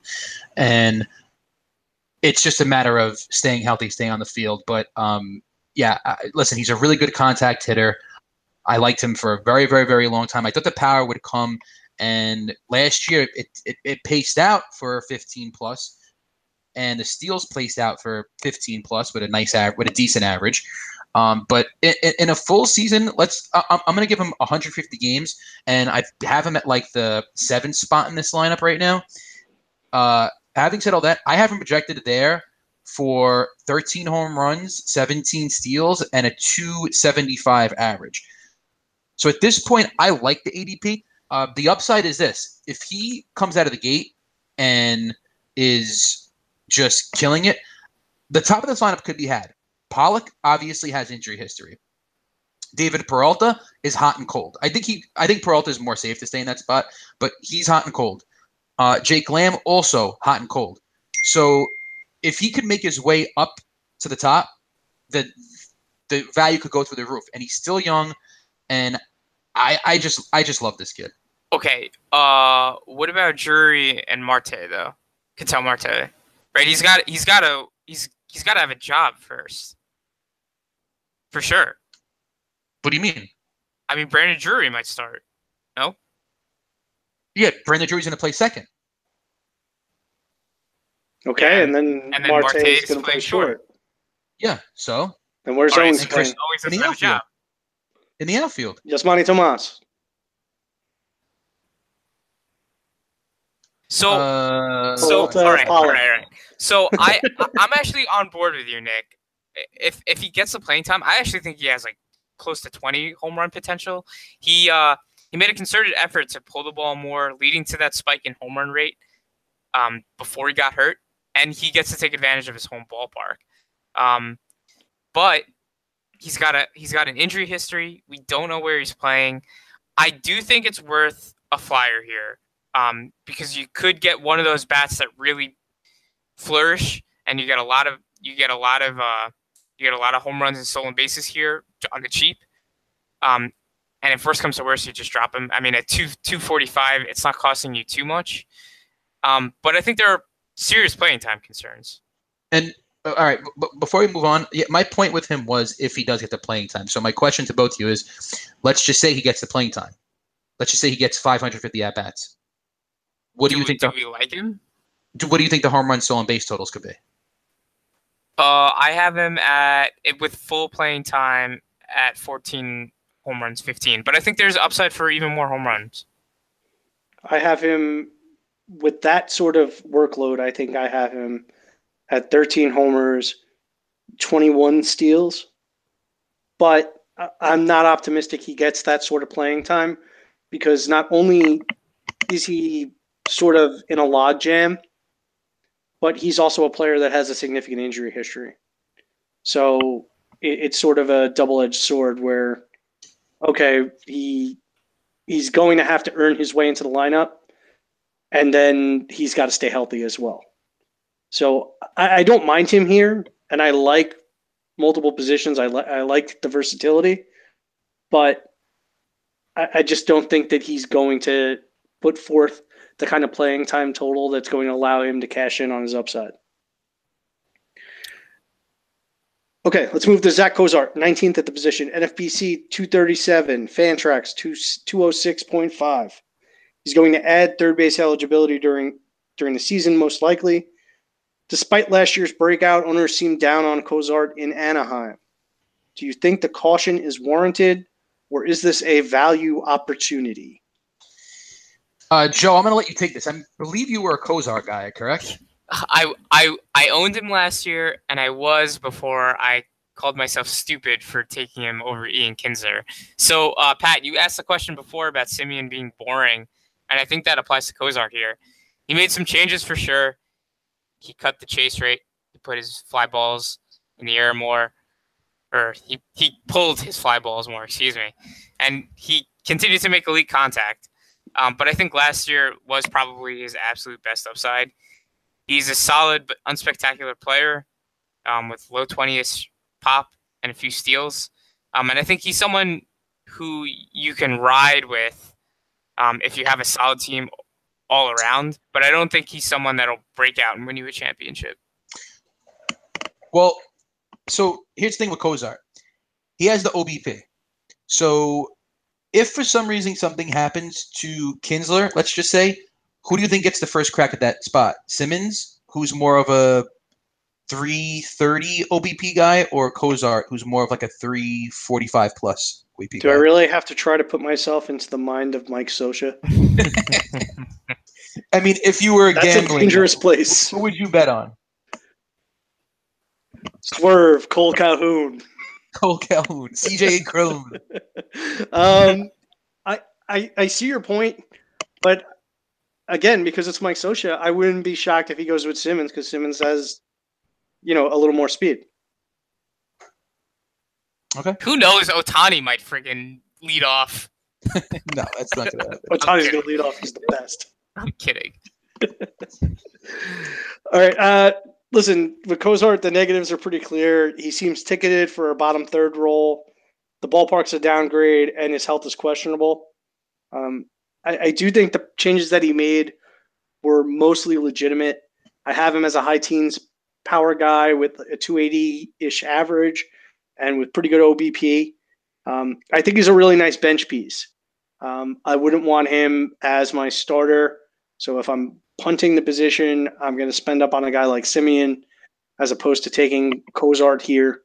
But I don't mind him at all as a guy that I put on my bench if I've got a riskier option at shortstop. Okay, so 20th, Addison Russell, NFBC 248.31, Fantrax 242.65. Coming off a disappointing and injury-shortened season, the market does not think that the Addison Russell breakout is coming. Is now the time to buy back in on the soon-to-be 24-year-old, or have you seen enough in 1,500 big league plate appearances to say it's not going to happen? Yeah, I think it's a time to buy in. I finally like the ADP on Russell, and I think we could see an improvement across the board with this guy. He's another guy that, for me, he passes the eye test. It's just a matter of time. When is he going to put it all together? And this may be the year, especially on a Cubs team where the lineup is kind of up in the air. That leadoff spot is to be had. I don't know if Almora is going to be there. I don't know if Schwarber is going to be there, but both of those guys have question marks. And Russell if he gets off to a good start, could find himself there. And he's a guy who does have pretty good power. He does have middling speed. We haven't seen it yet in the majors, but he was a 20 stolen base guy in the minors in shortened seasons. So I kind of like the upside here. It's post-hype sleeper, and at this point, you're not really risking much. If he does play a full season, I think he's still safe to get like 20 home runs and steal you 5 bags with not such a terrible average. I think it's going to come up from where it was last year in the 240-ish range. I think he's more of a between 255 and 275 type hitter. So I kind of like the buy low right now in Russell a lot. Yeah, I think he's like a 250, 255 hitter. I'm with you on that, Nick. I think the big thing here is that he's got to make an adjustment to get close to that like 30 home run potential, which I think everyone is like sort of holding out for, and we kind of hope he can break out to.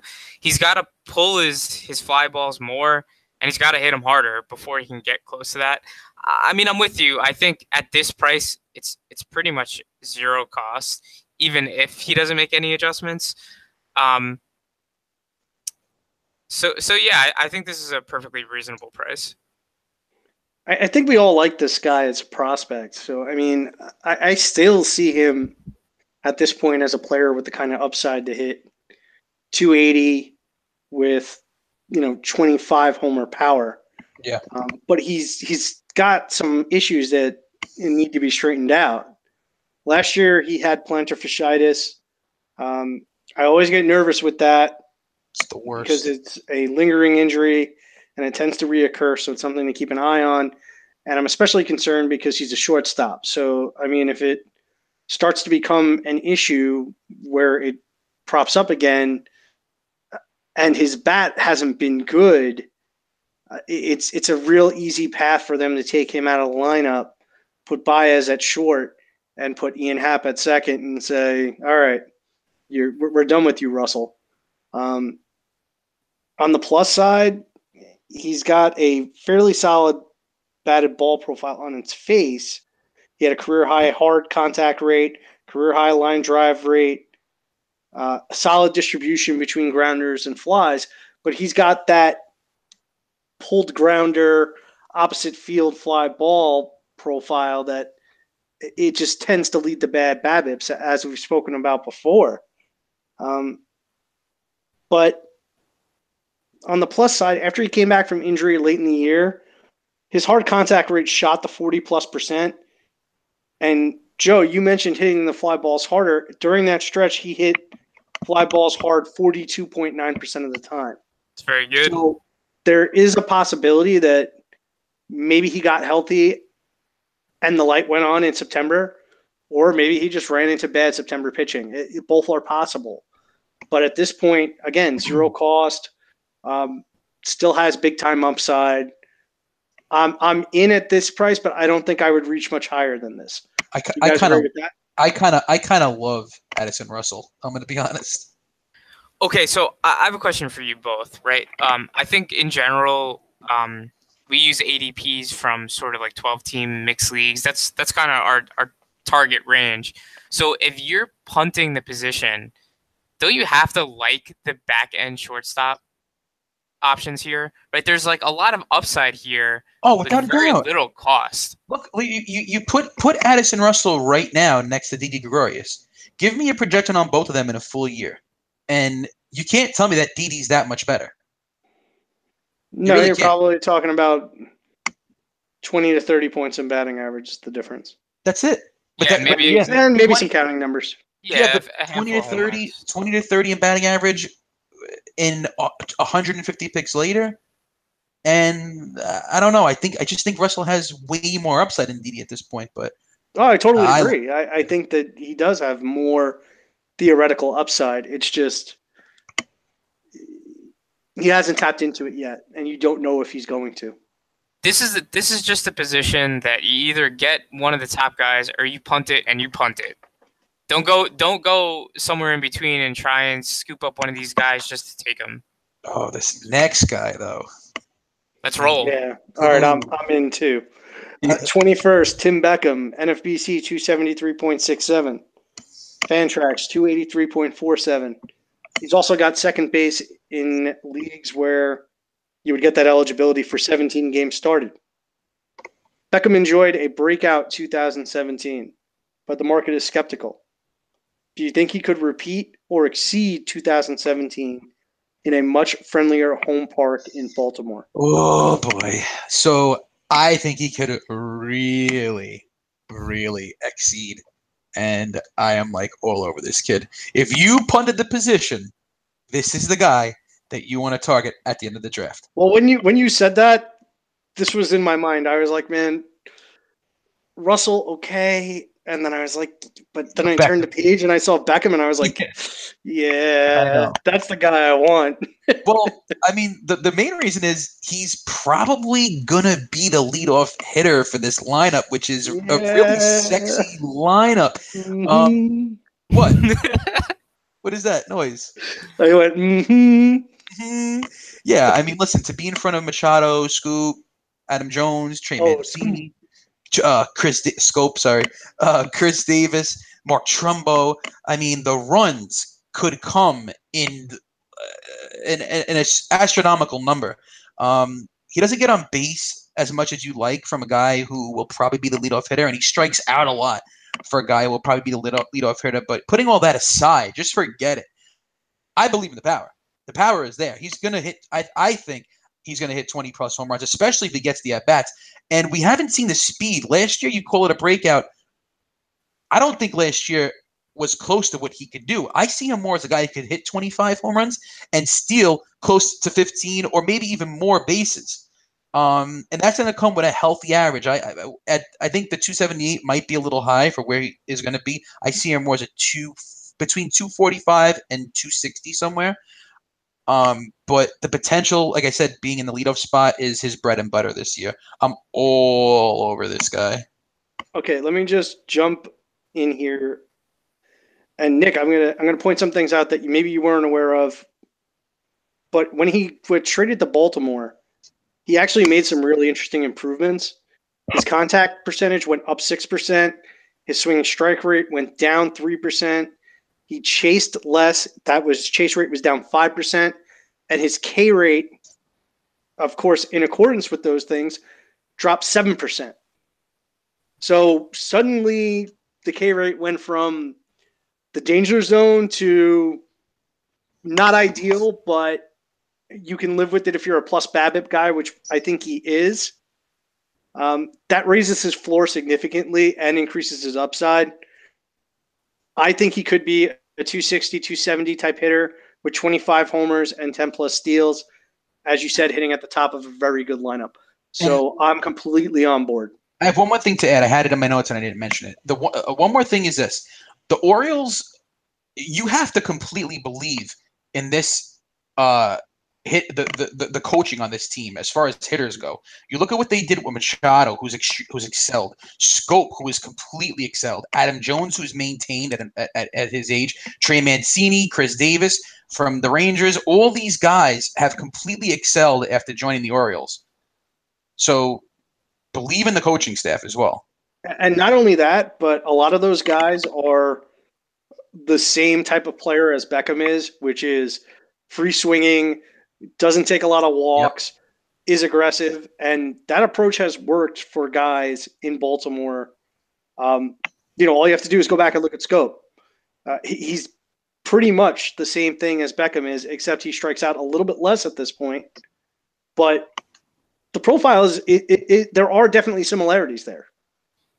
Nick, let me ask you a question. Since you liked Paul DeJong, would you rather have DeJong where he's going or Beckham where he's going? No, it's actually Beckham in a vacuum. I'm thinking Beckham over DeJong. Agreed. Yeah, Beckham is like, what's the NFBC you have on him? ADP? 273. He's 273 on NFBC, 283 on Fantrax. All right, so just for everyone out there, real quick, when I do my rankings, I do not look at ADPs to compare. I have this guy ranked 150 overall. I'm taking him early. You have him higher than I do, but maybe by 2 rounds. It's a lot. Joe, give us something. Oh, I'm not as high as you guys, but he is definitely before Didi Gregorius. But after DeJong. Okay. Joe. Yo. Guess what? I have Elvis Andrus over him.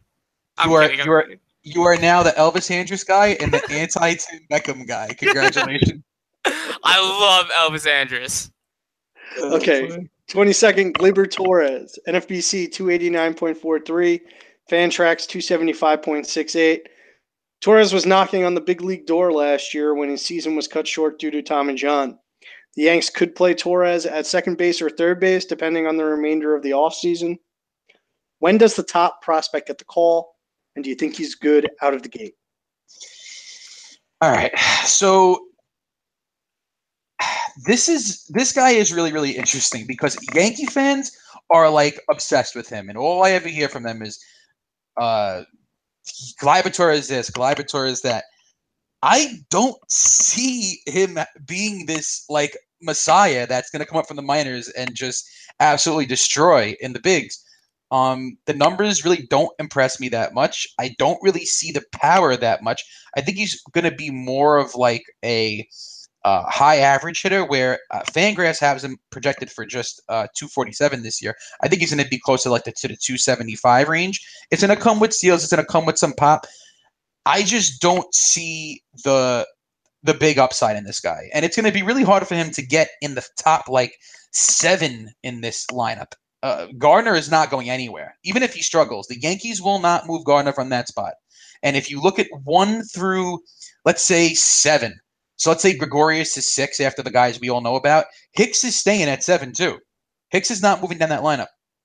You have Torres and Gleyber at 8 and 9. And I don't think there's much wiggle room for him to move up the lineup. So I don't think he gets the at-bats, and I don't think there's going to be much. I don't think there's going to be much counting stats, nor home runs or stolen bases. Yeah. So this is. Oh, okay, Joey, if you don't mind, I would like to go first. Sure, take it. Okay, so Torres has to tear the cover off the ball in the spring. I think he's going to start the season in the minors. He only had 54 games above A-ball. In a brief AAA sample, he struck out 27% of the time. And the Yanks were obviously very successful last year. They reached the ALCS, and now they've added Stanton. It's not like they need this guy to come up, right away to help them. So I think we see him sometime in June. Based on the pedigree and profile, I think he's going to be pretty good to start with. But as Nick said, he's going to start at the very end of the lineup. And although it's a good lineup, I don't know that the plate appearances are going to be there on a daily basis for him to contribute in counting stats. As far as pace goes, I see him as like a 270, 2010 type, as opposed to, any kind of crazy pace. So I think he's interesting, and I definitely like him in dynasty formats and, keeper formats where you're keeping a large number of players. But I think there are guys on the board I want more. And the last thing is we really don't know how to gauge Tommy John for a hitter. Miguel Sano. Oh, true. Yeah, so I'm with what Pat said and what you said, right? And this has to be Yankee inflation here, right? So first of all, he needs to get back into game action. I know spring training, he'll be there, he'll get some games in, but we all know spring training isn't the same as live MLB action. Right? That's first of all. Second, he's had serious K rate jumps every time he's jumped a level in the minors. So I don't know if he's going to be that good right out of the gate. Couple that with his plate discipline in general is going to be good, but he's so young, and like Pat said, he spent so little seasoning in the minors so far. I'm just out for 2018. I think he's going to be good in the future, but just not here, not yet. So let's move on to Jose Reyes at 23, NFBC of 302, Fantrax of 332. With second base and third base eligibility, he's currently unsigned, but if Reyes can snare a near everyday role, could we see a repeat of last year's 15 home runs and 24 stolen bases? And do you prefer him or Chris Owings 70 to 90 picks higher? Yeah, I would take the chance on Reyes for sure. Both similar players where, injuries have really put a muck on their careers. But I mean, when you look at Reyes in the last 4 years, so let's just go back to 2013, and you pace out his stats from then to now. He's been productive every single year. Every single year since then, he's been fine. So if he plays, he's going to produce. If he gets, let's just say, 550 at bats, and I imagine that wherever he does sign, he will get that because he does get on base, he walks, he's a good contact hitter, he does have pop, does have speed, he has it all. I like him to repeat or come close to it. So I'm completely on board with this ADP. And if this is another guy, if you punted the position, go get him. It is hard for a guy that's 34 years old to play the position, but it's still not that old for a hitter. So maybe he slides into DH a little bit. Who knows? He's not a prototypical DH type of hitter. But if he gets the at-bats, he's going to produce. That's the bottom line. Yeah, I generally agree with you. I am a little concerned about the plate appearances or playing time in general. But over his last 800 plate appearances with this juice ball, he's been this type of guy, stealing 20-ish and popping 15 or so home runs. So I'm with you. I think if we can guarantee that he gets the playing time, I like it. But I'm just not totally sold that he gets it. Yeah, I'm not optimistic that he gets the playing time either. I am not sure that if he comes back to the Mets, that they have an everyday role for him. I don't know who is going to sign him and play him. He might not be a bad investment for a lower-end team to trot out for the first half of the year and then trade to a team that maybe wants some bench depth. If he can get the playing time, yeah, I think he can be a player that's going to pop somewhere near 15 homers and steal over 20 bases. I don't expect the average to be anything special at this point because he's got infield fly issues. He shifted to a fly ball heavy profile probably to tap into his power because his speed can no longer carry the day. But, there's nothing wrong with a guy that's going to hit 245, 250 and go 15-25. And if he can do that, that would be, fantastic at this point. It's just, I don't think the playing time is going to be there for him to do that. Okay, let's move to Asdrubal Cabrera, 24th at the position. NFBC 309.83. Fantrax ADP 300.03. He's got second base and third base as well. Still with the Mets, and he's going to be the presumed starter at either second or third, depending on their other moves. Do you think we're going to see the usefulness we saw in 2016 once he settles at a position? Or is 15 homers, 5 steals about what you can expect from him? I think there's a little bit of upside. Cabrera's kind of always been the same guy since the day he came out, which is just completely mediocre. He's been a waiver wire flyer. He's been, just a guy that's in and out of your lineups, but he's kind of he's kind of been productive. I mean, 2016 was a good year. 2011 was a good year. Last year was a shortened season, but if he sticks in the number 2 spot, which he should, and he's going to be in front of Cespedes, Bruce, and Gonzalez, it's really not a terrible place to be. I have him projected for 19 home runs, 5 steals, and a 280 average. 265 average, which it's boring and it's vanilla, but if you punted the position and that's what you end up with, it's not that bad. Yeah, this is just a zero upside pick here. It would suck to have Cabrera as your starting shortstop. Well, is it really a zero upside pick? I mean, can he go 20 homers, 270 again? Yeah, he could, but that's the upside.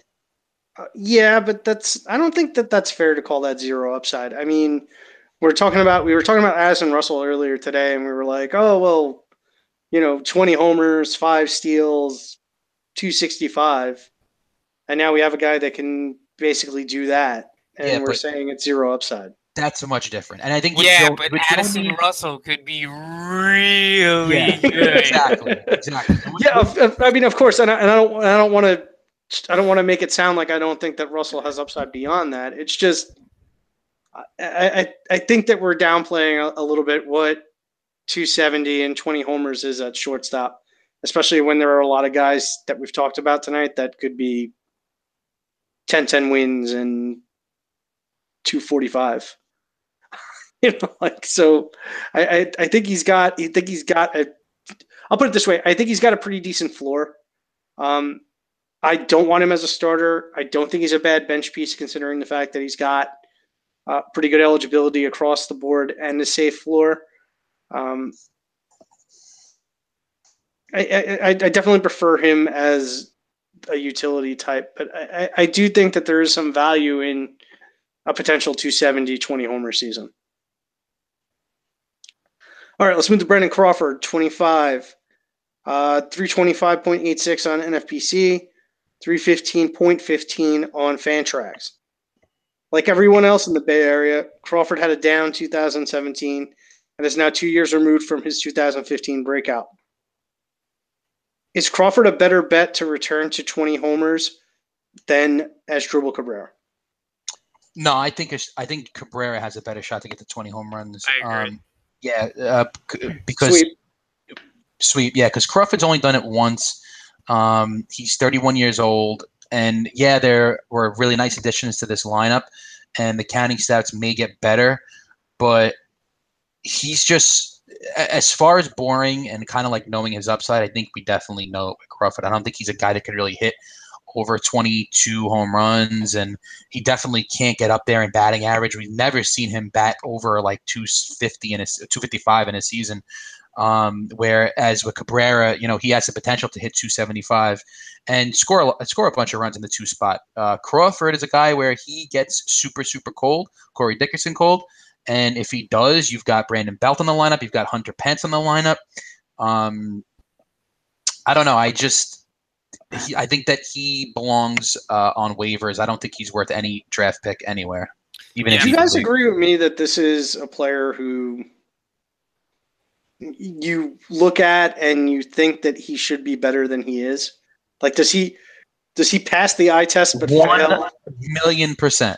Okay, good, because I've watched him play, for years, and every single time I see him come up to bat, I feel like the contact that he makes is outstanding, and it's reflected in the data as well. It's just his ballpark is just terrible. I could very easily see him be much like I just said with Cabrera's best case, like an annual 275 guy with 20 homers in a different situation. But he's a lefty in AT&T, so he's 12 to 15 homers and 250. And it's not only that, but like I said before, he gets Corey Dickerson cold, and last year, if you just look at June and July and combine those, he batted 200, and then if you look at basically the whole first half of last year, he batted 225. And year after year, he does this. He goes through really bad cold streaks. So sometimes he looks good, sometimes he looks really bad. It's like Todd Frazier and Carlos Gomez, same syndrome. Yeah, so let me ask you a question. We're about to jump into our 3 extra players outside of the top 25. And can you see yourself taking Crawford over any of the 3 guys we might potentially mention? Like I said, he's not worth a draft pick, and even in deeper leagues, he's just not worth a draft pick. Well, that's all relative. It depends on what kind of format you're talking about. I mean, at some point, he does have value because if we're he's going to play every day. Well, Sure. Yeah. But a 12-team mixed league, he can't be owned. No, absolutely not. Not unless, maybe as like the last MI guy off the board, just because he's going to get the at-bats. Sure. But that's the one caveat I'll say. Okay. All right, so let's do our 3 guys outside the top 25. Joe, you want to kick us off? Sure. So I'm going to start off with your boy, both of your boy, Tulo. He's got a bitch. I thought you were gonna go with your boy in Atlanta. Yeah, well, go ahead. All right, go ahead. All right, so we got Tulo, 379 NFBC, 376 Fantrax. So I actually don't like him. I think I have no interest in Tulo. I know this is rock bottom, deep, but he's at best a 20 home run bat. With no steals, a 250 average. And that's if he's healthy, right? Like, which is no guarantee. I just hate Tulo. I'm the Tulo hater. Wow. I think there's nothing left. Pat, step up. I'll follow you. All right. First off, 33 is older, but it's not ancient. And I say this as a 32-year-old man. Last year, I'm just going to chalk it up as a lost season. I mean, 60 games. He's obviously banged up. Soft contact way up, hard contact down. Ground ball, fly ball was way up towards the ground ball side. But let's go back to 2016. After getting off to a slow start due to injury, which, again, is par for the course when it comes to Tulu. But when he came back, he hit 280 with an 800-plus OPS and hit near a 30 homer pace. Mm-hmm. And I think that presents his upside. In the ideal case is you get 140 games of 280, 30 homer pace. Do I think it's going to happen? No. But you're talking about a pick near 400, and he's going after Freddie Galvis, Brandon Crawford, Asdrubal Cabrera, and Jose Reyes, who doesn't have a job, and Gleyber Torres, who may not see the majors this year. So in a redraft format, it is not the worst pick in the world. And he still does have some theoretical upside. Yes. He can still and it's Toronto on top of that. So go ahead, Nick, back me up. No, you literally took all the words right out of my mouth. All right, so let's just go back to 2016. 2016. That was the year before last. 131 games, 24 home runs, 254 average. Let's say he plays a whole season and he gets 27 home runs. All right, whatever. Let's forget that for a second, okay? I mean, that's definitely not happening. What's not happening? Him playing a full season. Yeah. Okay. All right, fine. It's been since 2011. Fine. Let's say he doesn't play a full season. Let's say 09. Let's say he puts in 130 games. You don't think that he's worth this ADP, Joe? And if you don't, wait, real quick. Actually, go ahead. Okay. I mean, he's going after Asdrubal, right? But I think he's at best something like Asdrubal Cabrera at this point. Okay. So I'm gonna bring up Paul DeJong for the last time tonight, right? In a vacuum. No, I'm sorry, not a vacuum. ADP wise, would you rather have Paul DeJong, where he's going at 115-ish? Yeah. I think it was, or Tulo, who's not even on the board? Yeah, Paul DeJong. Okay. Well, I would definitely rather have Tulo because number one, he has more upside in batting average. Number two, the home run upside, I think is exactly the same. How about those apples? All right. And you can take your apples. 0. They're delicious. You can take your 0 when he plays 40 games, and I'll take my 30 home runs with Well, Deshaun no, Watson. because it's not a 0. It's whoever you replace him with. We won't be great, but yeah, I can get Aledmus Diaz. Yeah, exactly. I'll take the 40 games of Aledmus Diaz and put it with Tulo. That's just really my point here is that everybody preaches upside, and then suddenly they're just like, no, we're not going to talk about upside anymore. We're going to pick Brandon Crawford, who's going to hit 12 home runs, over Tulu, who could hit 12 home runs in the span of 6 weeks. Yeah, and the leash really isn't short with Tulo, and the lineup got a little bit better with Grichuk, and I don't know what's not to like. He's in Toronto, Joe. The counting stats, if he plays, are going to be there. I just love this pick. It just screams return in value. Okay, Joe is done. Yeah, I just hate him. All right. He ruined my fantasy baseball career. Yeah, that's right, because he was awesome. Yeah. All right, so I'm going to talk about Ketel Marte. I like him. I like him a lot. As per the end of last season and into the playoffs, I think it's probable that he's going to end up the Arizona starting shortstop. I also think there's a shot that he might lead off with an 11.4% walk rate and the OBP being as strong as it is. He showed some pop, 5 homers over 255 plate appearances. I mentioned the walk rate, but also the K rate was at 14%. Between AAA and the majors, the line doesn't look spectacular. 11 homers, 10 steals. That seems boring, but there's more speed there. And I think his lack of speed production at the MLB level had to do with the fact that he was batting towards the end of the lineup. And I know Joe mentioned that 3 and 4 is really where you saw the negative impact, but I believe that the 8th spot in NL lineups gets negatively affected as well. So having seen 28 and 29 steal seasons in his profile, with full-time at-bats and a role near the top of the lineup, I think Marte could swipe 20 bags on the Diamondbacks team that loves to run. They were top 10 in stolen base attempts last year. Pair that potential with the likely improvement in batting average. He only had a 290 BABIP last year, which I think should have been better.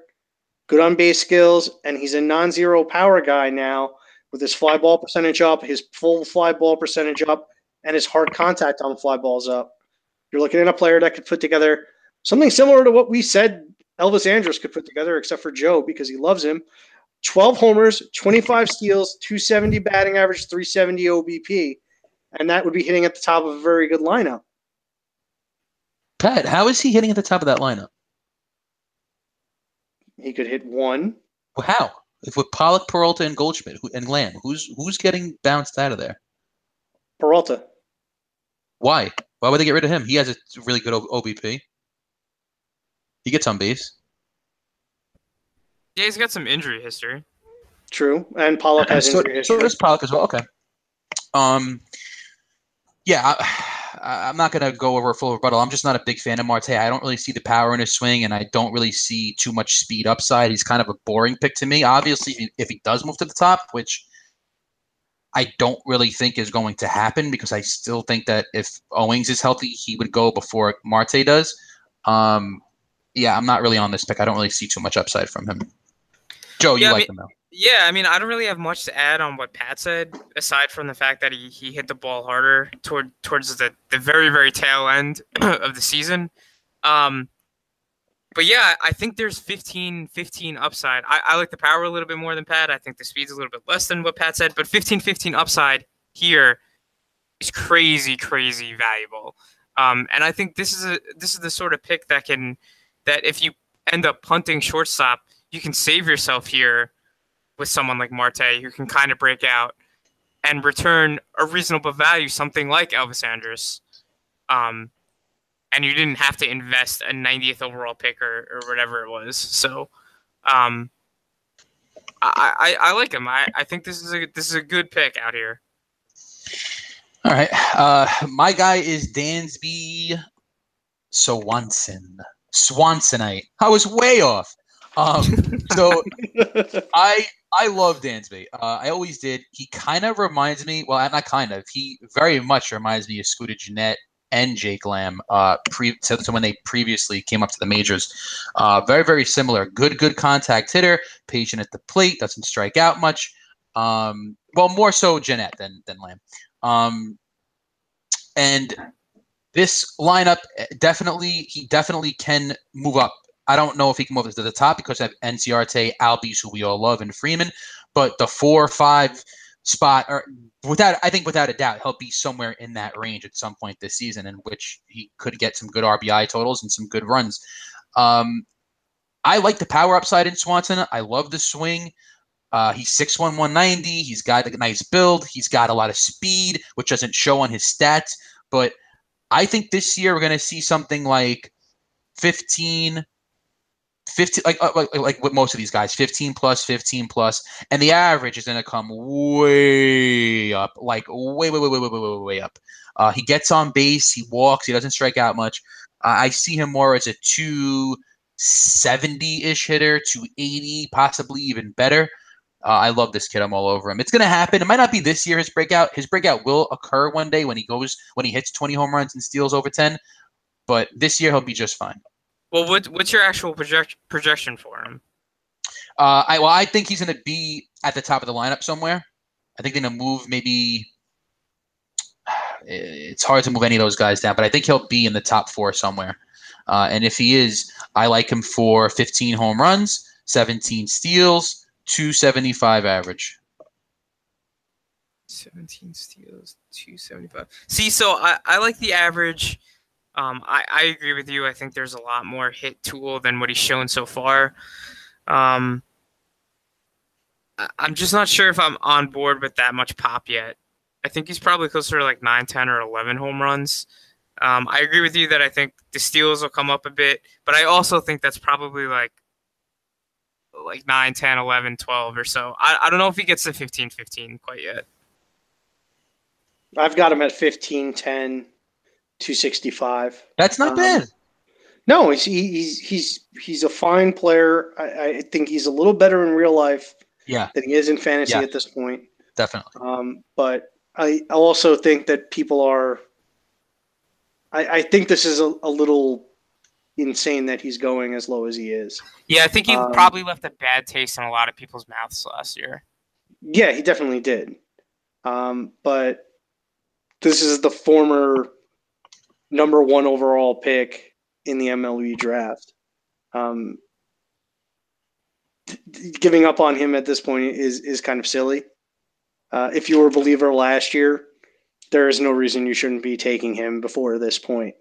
And his ADP, just so we're clear, is 383.7 on NFBC and 357.62 on Fantrax. Wow. So he's completely free in most leagues. Okay, so that's going to wrap it up for us tonight. Thank you so much for listening.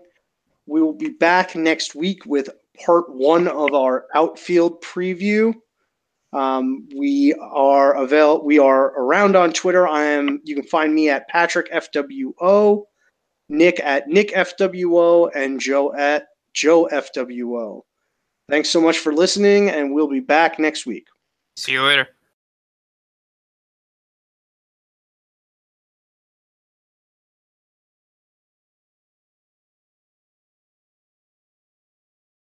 If you love football, yelling at television screens with friends, and wearing clothing with someone else's name on it, there's a seat waiting for you at Buffalo Wild Wings, where you can enjoy football food and football beverages on our new $5 game day menu. Cheeseburger and fries, brats, cocktails, and pitchers of beer are just $5 each.